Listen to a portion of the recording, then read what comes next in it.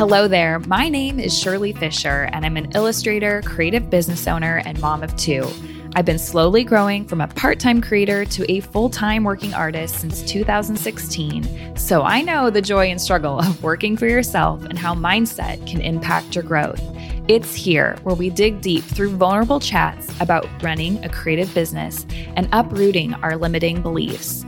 My hope is that you walk away from these conversations feeling empowered with a greater sense of clarity and community. So find a cozy spot, open up your heart, and prepare to be encouraged. Welcome to the Tillage Podcast. Well, hi, Dani. Thank you so much for coming on the Tillage Podcast. I'm super excited you're here today and everything we're going to chat about. I would love for you to start off by just giving us a background of your career before you stepped into what you're doing full time and just a little bit about yourself. Yeah. Okay. Well, thank you for having me. I'm excited to talk about our topics today too. So I am a fiber artist and I got started, 11 years ago when I discovered something called needle felting through a conversation with a coworker. I was working a completely different career path. I was working at a zoo. I was a conservation educator. So I would teach kids and zoo guests about animals. It was a really fun job. I loved it.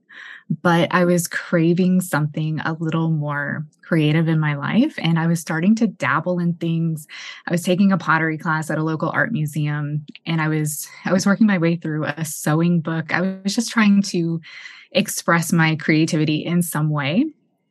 And then I had a conversation with a coworker. She mentioned needle felting. She said, you can create these cute little animal figurines out of wool. And that sounded really interesting to me. I had never heard of it. So I looked it up and I saw some kits. I found a kit of just supplies on Etsy, ordered that, and then it just took off from there. I started making all those cute little figurines and I started amassing this huge collection of things and decided I should probably try selling them to at least support my new obsession to make some money to buy some more supplies, right? So it started off small. I came up with like a cute little business name. I called myself Good Natured Art, and I started selling my stuff at local craft shows. Then I got on Etsy, started selling things there, and it took off. You know, it got to the point where I was sure I was doing my full-time job, 40 hours a week, right? But I was doing this probably another 40 hours a week. I was staying up till midnight trying to make things in preparation for shows and just trying to keep my Etsy shop stocked. And this was great. It was fun. It was making me a little bit of side money. Then I discovered that you could actually do this needle felting process, which I'll explain in a minute, in a two-dimensional style. So instead of creating these sculptures out of wool, I could make pictures. And that for me was way more artistically fulfilling. That was my jam. I was into that. And I had always been kind of, artistic, and I took art classes in high school and all of that. I was president of art club, like the huge nerd that I am. But I didn't do anything in college. And so all of this was just starting to fill this hole that I had in my life. And this two-dimensional way of needle felting was just a game changer. So I started creating this process for myself and honed it to where now I do these highly realistic pictures and portraits that are made out of wool. And instead of feeling crafty or, a little more primitive, these feel more like art to me. And I think they're perceived probably more that way too. Not to say that 3D needle felting is not art, because it absolutely is. I just prefer this method better. For me, it fills that artistic hole that was in my life. So a few years into my needle felting journey, I was making more money and was kind of able to bring in more of an income, more than I expected. And when I started offering commissions and pet portraits, that's when the tide turned. That's when I realized that, oh, I could actually needle felt all day, every day and support myself and bring in a decent income for myself and my husband. So about a year about a year and a half, maybe after my first pet portrait. What year was this that you started to shift into the pet portraits and the 2D versus the 3D? Yeah. So my first 2D was 2013, I believe. Okay. That sounds right. And I believe my first pet portrait, oh gosh, I can't remember all these dates. I think it was 2014. It was like the very beginning of 2014, because the next year, 2015, was when I left my job as a zoo educator. So it was a hard decision to make, because I was not, this was not my plan to become an artist. I wanted to work with animals. That was my whole career path. I have a degree in biology. I have a master's degree in conservation education. So, I was going for it. I was just going to go that whole career path, but things changed, right? And so in 2015 was when I decided I could actually support myself, leave my job, and then just keep growing as an artist.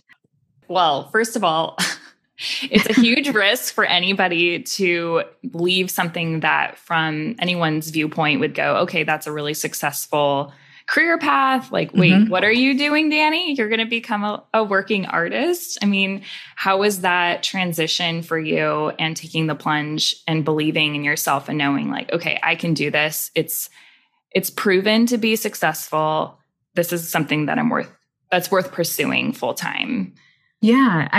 At this point, it was kind of a risk. The whole time that I was bringing in kind of a part-time income from my art, I also had my full-time job, and my husband had a full-time job as well. So, we had that income where I could actually play a little bit with my art and see what was possible. When I transitioned into a full-time artist, we actually both quit our jobs and we moved to a different town in a different state. So, wow. Yeah, but we had very little debt. We had a little bit of a savings, and we had a plan. We were living on family property for about a year after we both quit our jobs. So we didn't have a whole lot of expenses. We were trying to be smart about it. We weren't like buying a new house right away or anything like that. But we did have a little bit of padding, right? So we tried not to be terribly risky about it. But then that afforded me time to be able to grow as a business, to be able to learn some things and implement them where, that's the time I didn't have before, because I still had my other job. And on top of that, too, I could also rely a little bit on my husband, because he's been helpful the entire time, whether it's just like helping me prepare kits or traveling to workshops and helping prepare for those and set those up. So it took some planning, and it was scary, but I think that it's part of my personality type just to be very logical and pragmatic and step by step, and just kind of take everything a little bit at a time to make it work. Which I think is why you love needle felting.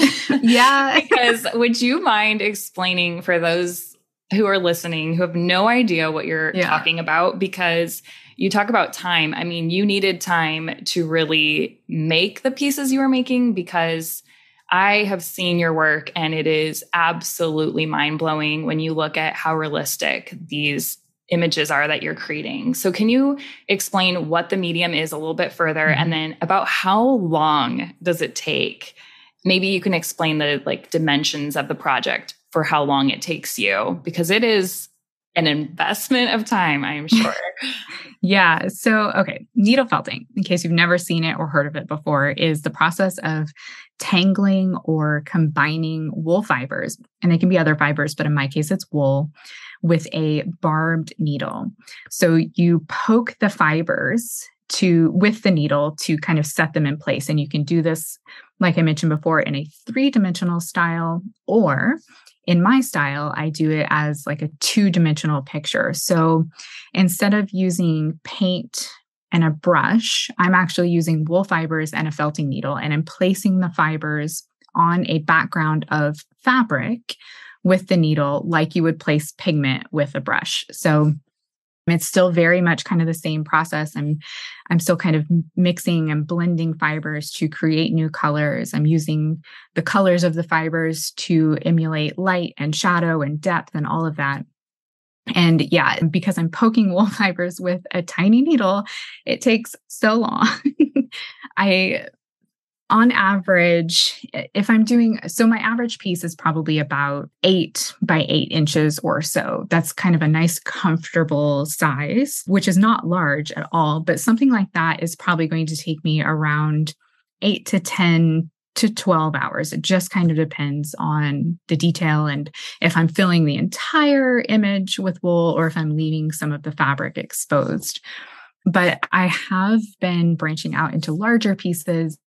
And those have been my favorite so far. I've just really enjoyed kind of expanding my art in size, but also just in perspective. And so most recently, a few of the portraits that I've been making are, they're about 16 by 20. And I timed one, and the total actual felting poking time was 25 hours. Oh my word. It's super time consuming, but it's also, for anybody who's ever tried it, like, it is just so meditative and it's just so satisfying.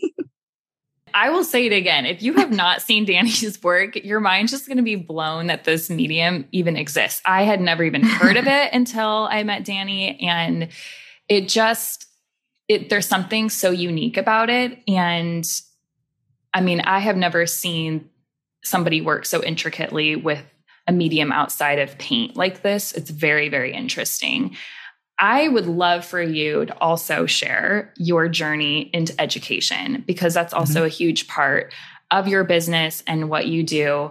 Can you explain kind of how you journeyed in that direction? Because you have written a book, you have lots of courses, you've been very successful at this. So I'm just hoping you can share that journey and story with us. Yeah. Back in my zoo job, I was an educator, although I had never planned to do that part either. I am not a confident public speaker. I can fake it like the best of them, but inside it is terrifying. And I'm sure that is the case for most people. But or maybe I shouldn't assume. It's the case for me anyway. In an informal setting, I do really well. And I got my education or educating start at my zoo job, just teaching kids about animals. I mean, it was fun. It was low key. It was exciting. So I was comfortable enough when I know my subject and when I am excited about it, that makes it easier for me. So as I started needle felting and as I was attending these craft shows, people kept asking me, how do you do this? So I got in the habit of taking in-progress projects with me to craft shows and just kind of demonstrating. And through that process, I realized that teaching my new skill, needle felting, was easier for me, or it was easy. And so as people kept asking, like, how do you teach this? Can you teach me? Like, where do I learn this? That's when I knew there was a demand for creating those workshops. So I started locally with in-person workshops, just very low-key, easy projects, just come needle felt with me, pay for your supplies, let's try it out. Before my very first one, though, I started with a group of friends. It was just like, hey, we're going to go hang out at a restaurant and I'm going to show you how to make these cute little needle felted hearts. And it was just a proof of concept. Can I show these people how to take these wool fibers, this needle, and make a shape? And I could.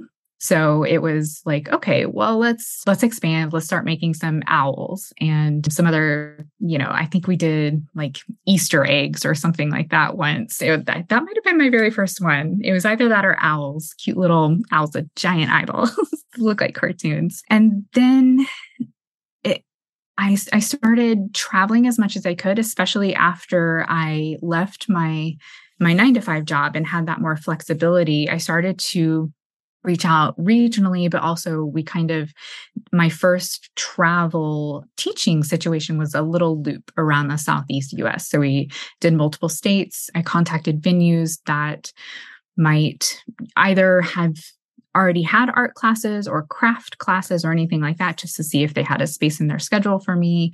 We worked out a deal, and that's when I really fell in love with teaching, because when I knew I could incorporate traveling into it, that was ideal for me, because we also love to travel. And then the online courses came as a result of people wanting to attend workshops, but not being able to either travel to one or me not being able to get to them. So I started my social media following was growing. I was getting a lot more attention nationally and worldwide.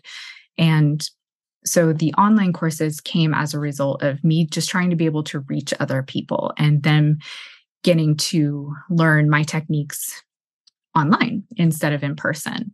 So my first course was just it's embarrassing now because I made it, I don't know, back in 2015 or 16, the technology wasn't amazing. My skills with the camera and audio were not great, but it did the job, right? Like it still got people into my world. It showed them how to do my techniques and they had fun. So that's how it all started, but it has definitely grown into something a little more robust these days. Definitely. And you talk about your techniques, and I really want to focus on that for a second, because what you're doing in 2D, I know it had been done before, but you took something and elevated it to a point that really gave it a lot of attention. So can you speak to taking something that had been done, but maybe hadn't been widespread, and really believing in that process when you really didn't have an example of how that was being taught before? I'm sure it has been taught before, but what I'm trying to say is you didn't have an example to follow, but you paved your own way in the methods you're teaching. Mm-hmm. So how did you fight that feeling that it hadn't been done before? So are you really the person to teach it? You know what I mean? Yeah. Okay. Well, I think first of all, I had to change my mindset of what I was actually teaching, because I'm coming from a very craft-centered medium. And my whole goal as a current fiber artist and as somebody who has been teaching needle felting for a while, and as my art has evolved, my whole goal is to help this medium be seen as more artful. So in that vein, the one thing that I started to do when referring to my technique was calling it painting with wool. So it's not just needle felting. I'm actually trying to use these techniques and paint a picture with wool. And so in that way, I'm just trying to kind of elevate this art form so that it can be seen as something as more fine art rather than just a little figurine of an owl that sits on a shelf. Something that can be appreciated maybe a little bit more as a beautiful work of art. So when you were going on this journey, though, as a creative, and that's such an ambitious goal, how did you fight the feelings, though, that no one's taught this painting with wool technique? It's easy to say, like, I could jump on Skillshare and teach a class on how to make greeting cards because it's already been done before. It's a very easy, it isn't easy. I'll step back and say it took me a while to figure out how to do it. But there's a point A to point Z experience because there were examples of how this has been done. But in your methods and strategies, the landscape wasn't really there for it. So how did you fight that feeling of like, is this something that people are going to want to hear about? Do I really have enough of a strategy to actually teach this method? So that idea of maybe this hasn't been done before is actually what excites me the most, because if it hasn't been done before, then maybe I can help pioneer it a little bit. Maybe I can kind of steer the ship. Do you steer a ship? I don't know.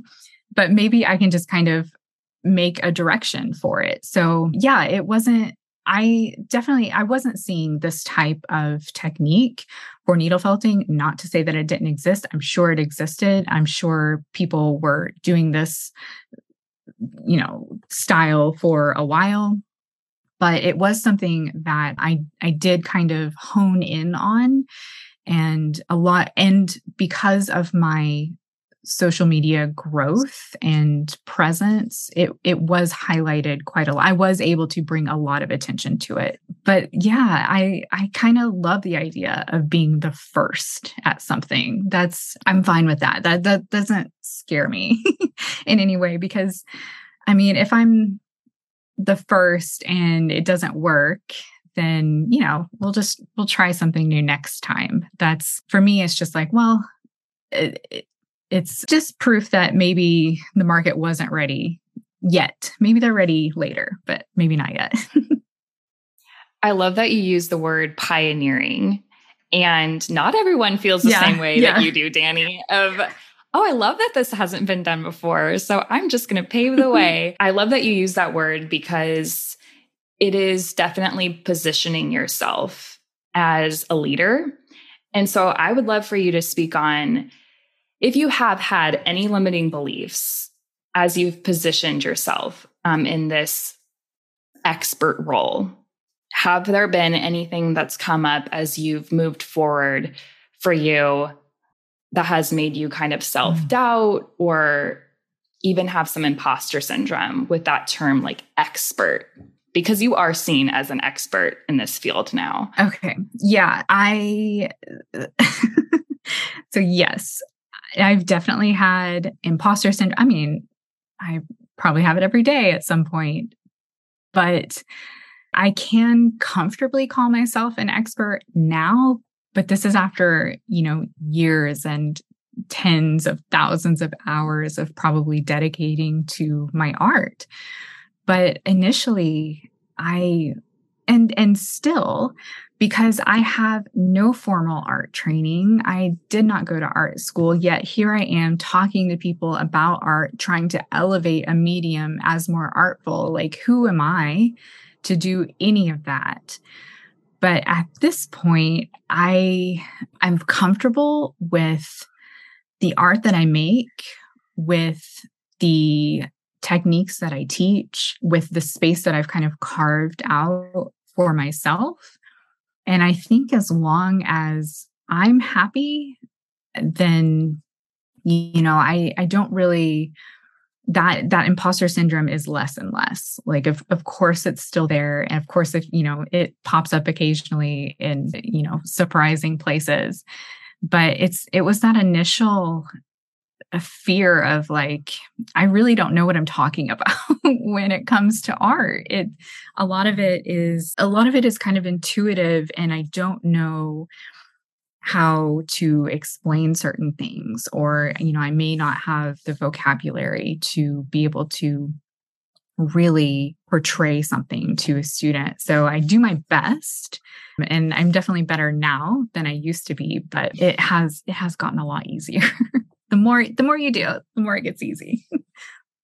And I think it's easy for us to all downplay something that comes naturally to us. So when you are making these things, I mean, you just kind of figured it out, and you're successful at it, you're good at it. And so it can be hard to recognize, well, how do I actually teach this? And you can also forget like that you are good at something sometimes, because it is so natural that other people are like, how in the world did you do that? And you're like, I just can. Yeah, that is so true. I mean, so I love that you chatted about imposter syndrome. Is there anything tangible that you can kind of cling to that you feel like has helped you move forward? I know you explained this a little bit, but do you have like a mantra or anything that you do that you kind of can snap yourself out of that? Especially, I'm thinking of places in my own life, like before you launch a course, before you step up to teach a group of people, and you have that feeling of like, oh my gosh, who am I? Am I capable of this? Do people really want to learn from me?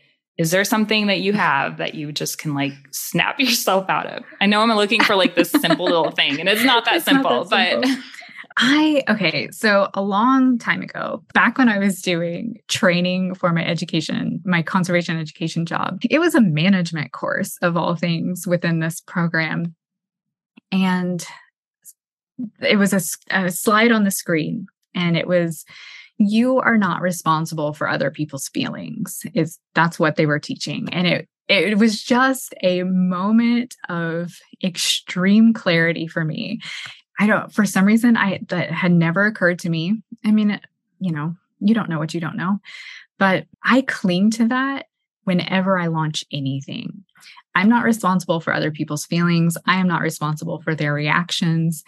And, as I said before, as long as I'm happy with the art that I'm producing, with the courses that I'm teaching, with the value that I'm providing for other people, then I'm good. So it's that little nugget that has always stuck with me, that I can't control other people's reactions, but I can control how I feel about something.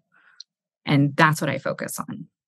I love that. I'm like scribbling it down so that I can mural a piece of art and hang it up in my home, because man, oh man, I tend to very much take on what people's reactions and feelings are about what I produce. And I love that you were saying, as long as you're happy and you know that you've given it your best and that you are confident in what you're valuing or what your value is and what you're delivering, then that's all that you can do, because you can only control what you can do and what you can bring into the world. I think that's going to be very powerful for people to hear. We're going to step into fear, the topic of fear a little bit, which kind of mirrors imposter syndrome in a way. But what fears did you have when you launched your first class or course? It does probably play into what we just talked about a little bit, but with the outcome of your first launch, did that help negate some of that? When you launched and you're able to say, oh, this was the outcome, did it help kind of erase some of those fears moving forward? I'm going to talk about my portrait course when we talk about kind of launching, because this was my first big course, like my first real stance as an educator. This was the thing I was seen as an expert in, was creating pet portraits. So I had people coming to me for years wanting me to teach pet portraits. And I just didn't think I had done in-person workshops, but online courses, it just felt so big. It felt like I maybe couldn't teach everything that I kind of thought people should know or would want to know in an online course. So my fear was, one, can I produce something useful? And of course, two, are people really going to buy in? Are they going to join? So I just started, talking about it, asking people what they struggled with when it came to creating pet portraits. So I really started to hone in on all of those topics that they wanted to hear about. And I said, okay, I'm going to make this course. And I offered the course before I even built it to my audience. I said, here's what it's going to probably look like. Here's my idea for it. And here's what you're going to get out of it. And I pre-sold the course before it existed. And I ended up with 178 students that launch before it existed. So that was incredible, right? Gosh. I was blown away. I mean, I had no idea what to expect for this, but clearly people wanted it, which is great. And the fear there, launching that and getting that many students right away was great. But I launch new things all the time. I open and close the launch for my portrait course a couple of times a year. And the fear that the last launch was my best launch ever or was the last good launch is always there every single time.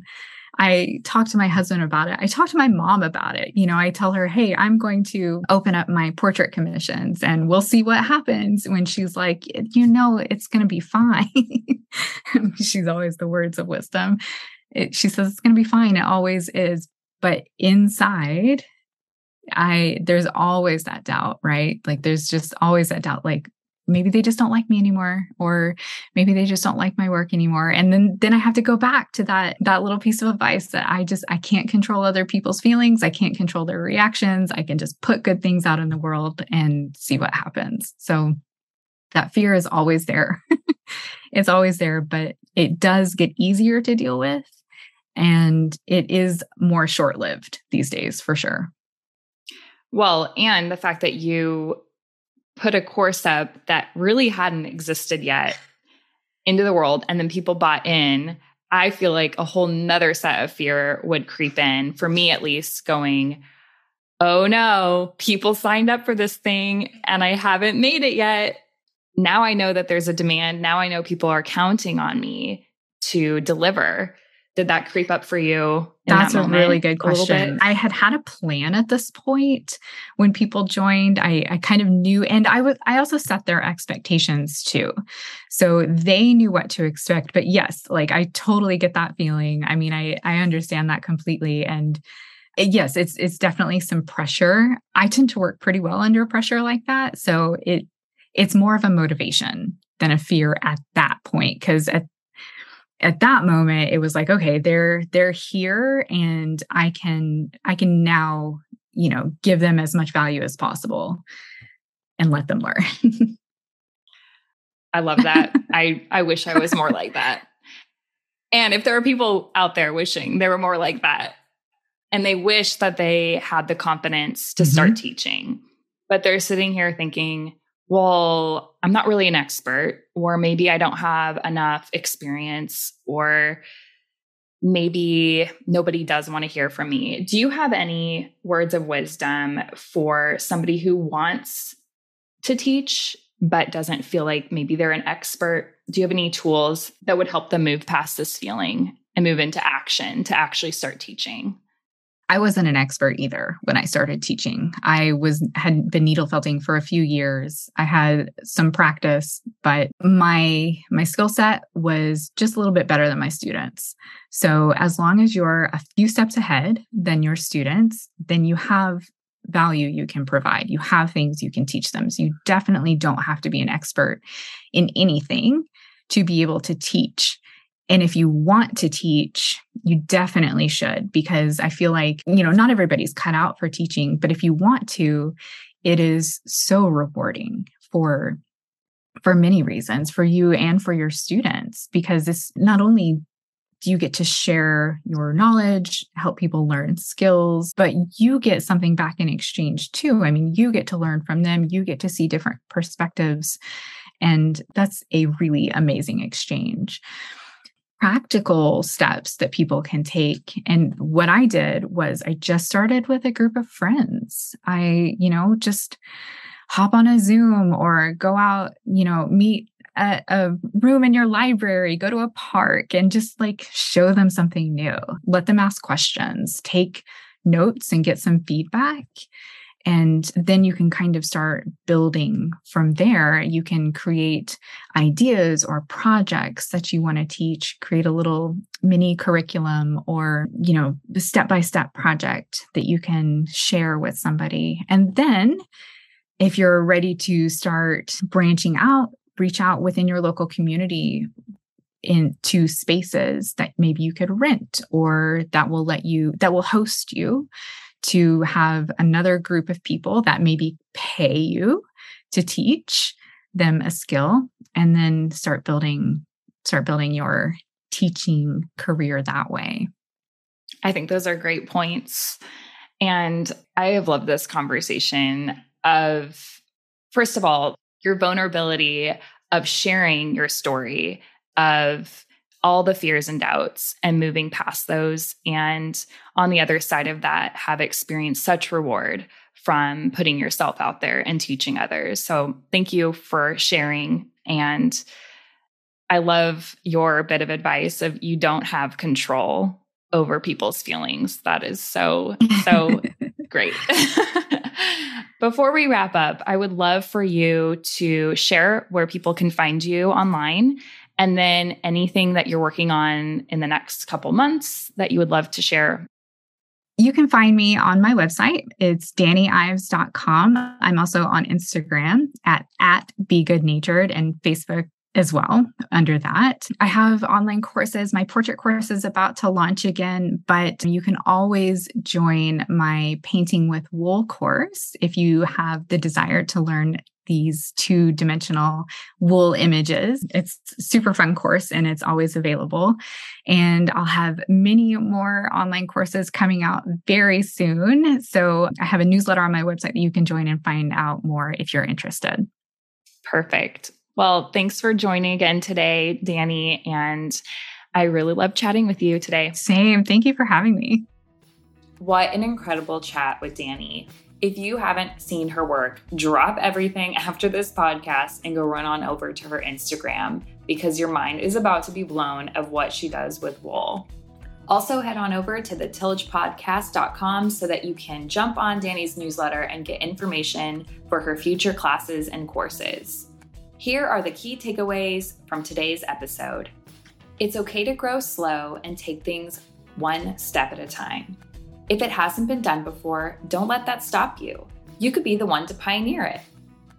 When the question comes up, who am I? Answer, why not me? We can forget our gifts and talents because they come naturally to us. But if we allow ourselves to see our gifts from someone else's perspective, then we can see how valuable they really are. You are not responsible for other people's feelings or other people's reactions. And lastly, you don't have to be an expert to teach something. You just need to be a few steps ahead.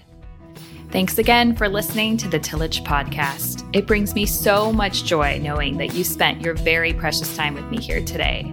If you want more, head on over to thetillagepodcast.com for today's show notes. And I'll be back next week with another episode.